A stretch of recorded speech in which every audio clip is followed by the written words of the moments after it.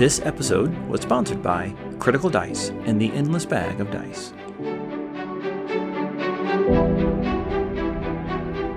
Welcome to the Compendium, a resource designed to help you spend less time learning D&D and more time actually playing. Let's look at a level 2 caster, because once you move up to level 2, you unlock something called Sorcery points, which is its own unique mechanic that's specific just for a sorcerer, that I think I want to unpack a little bit so people know what those are and how to use them. Yeah. So you want to talk about the points now? Yeah. Okay, great. So basically, there's a feature at level 2 called Font of Magic, which again harkens back to this like wellspring of magical ability inside the individual, and that is kind of translated in the game as sorcery points, which is really kind of the bread and butter of the sorcery class, And what it lets you do is a couple of things. So this base level, at level 2, you can use a spell slot to get more points or use points to get more spell slots.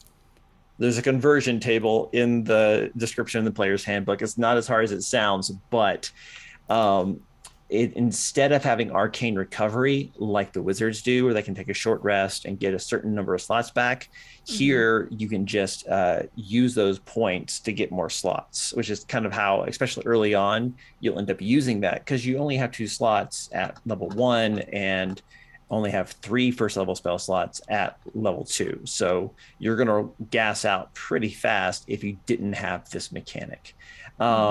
And the cool thing is that you can transform points into a spell slot as a bonus action on your turn. So if you're in combat, you can do this on the go, as opposed to having to wait for a short rest like the wizard does. Basically, 2 points will give you 1 spell slot. 3 points will give you a second spell slot. Or you can trade a first level spell slot for 2 points. If I remember correctly. Let me double check if I got that right. Yes, it works both back and forth both ways.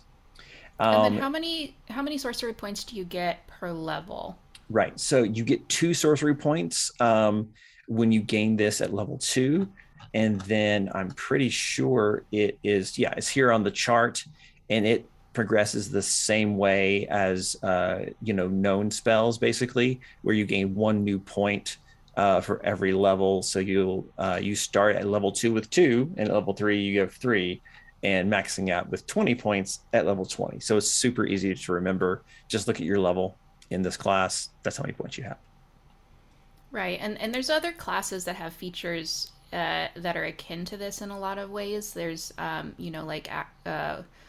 what is it for fighters? I want to say action surge, but that's not the right thing. They have superiority die for the battle master. Right. Monks get key points. Yeah, so this is just the sorcerer's version of that mechanic within D&D, essentially. If it helps to categorize it that way mentally, it's not something brand new. It's just something that's already existed in a lot of other classes. They're just putting a new facade on it for sweetening it up for this class. Yeah. Just think of it as a pool of expendable or consumable resources that let you do cool things. But level 3 is where it gets really interesting, and where I think a lot of the love for the sorcerer comes from is when you get into meta magic. So basically, meta magic is this thing where you can be kind of tricksy with your spells when you use sorcery points to do one of these things off the menu. So basically, you get to choose 2 meta magic options when you get to 3rd level, and then you gain 1 more at 10th and 1 more at 17th. So you'll never have more than 4 unless a feat or something else changes that for you. But some of these are really, really cool. And I don't know do you want me to not go through all of them, but kind of hit the highlights, or? Yeah. Okay. Where basically you could do things like spend this number of points and your range is doubled. Or you can re-roll dice on damage spells so that you possibly get a higher sum total. You can make the duration longer. You can give someone disadvantage on a saving throw due to a spell, even if they have resistance already. Like you can just give them disadvantage. But the two favorite ones that I will hit a little bit harder are Quicken Spell and Twinned Spell, because they help you to, I don't want to say break, but exploit the action economy. There's only so many things you can do on your turn unless you're a sorcerer or you have these meta magic options from a feat or something. So what Quicken Spell does is it lets you take a spell that has a casting time of 1 action. You can spend 2 sorcery points, regardless of its level, BT dubs, and change it to a bonus action instead. So if you wanted to attack with your action or breathe fire because you're a dragonborn with your action, as a bonus action, you could still cast that spell you wanted to do, which is kind of neat. This does get into what there's a general rule about spells being cast as a bonus action that I think we should talk about really briefly, because there's a misconception in the D&D community that you can't cast two spells in the same turn, and that's not true. There's elements of truth in it, but that's not really true. What the general rule is if you cast a spell as a bonus action, you only thing you can cast with your action is a cantrip. That's it.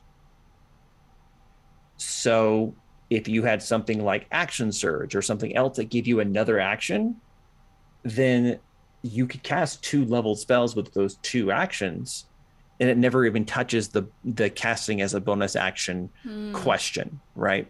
So you could still do something like Quicken Spell, Fireball, and then and then with your action cast Firebolt or something else, as long as it's a cantrip. So it gives you more things that you can do.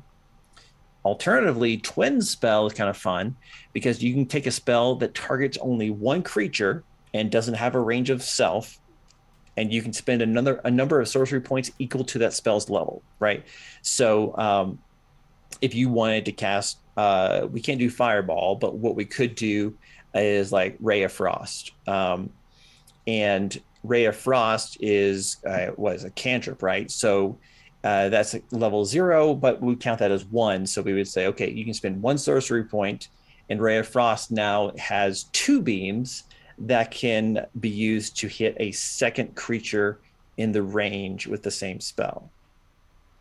And it has to be a second creature, not the same creature. And you'll always spend at least 1 point. Now, what's really fun is when you start getting into stuff like, I'm going to use Quicken Spell and Twin Spell at the same time, and also, that kind of ridiculousness. Now, the tricky thing with Twin Spell is when you have a target of 1 and you want to turn it into a target of 2. There's some things that you can't do that with because it has to be basically incapable of targeting more than 1 creature at that spell's current level. So Magic Missile doesn't work because it shoots 3 motes of energy at 1 to 3 targets. Scorching Ray is like 3 rays that can hit 1 to 3 targets. So that doesn't work. But Ray of Frost, Chromatic Orb, Firebolt, all of those would totally count. And so area of effect spells, probably not going to work. You just have to really kind of think about it beforehand, but there you go. So these can be layered, right? You don't have to pick just one to do per turn. Let me double check because I've heard it both ways. Let me think. Okay, so there is a general rule with meta magic that says you can only use 1 meta magic option on a spell when you cast it, unless otherwise noted. So what people will typically do is with Quicken Spell and Twin Spell is they'll use Quicken Spell for their bonus action, then whatever they're casting for their action, which is a different spell now, they'll use Twin Spell.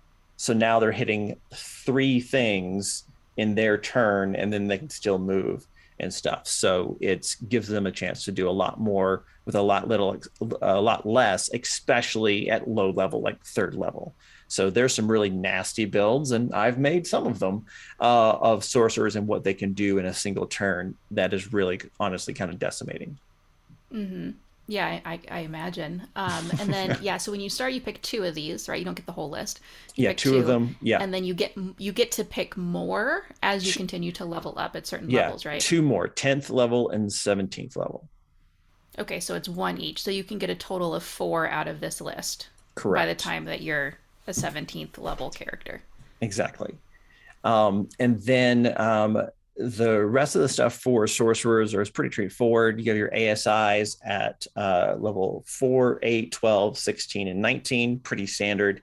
And then they get their capstone feature at level 20 called Sorceress Restoration. At 20th level, you regain 4 sorcery points whenever you finish a short rest. Normally, they only come back on a long rest, but on a short rest, you just get 4 back. Yeah, and like as we just talked about, that can give you a huge advantage on your turns because you're going to use those to do your meta magic, to do a lot of other things. Right. And this has no bearing on your ability as a bonus action or whenever you want outside of combat to give up some of your spell slots to get more points. You just can't have more points than your maximum.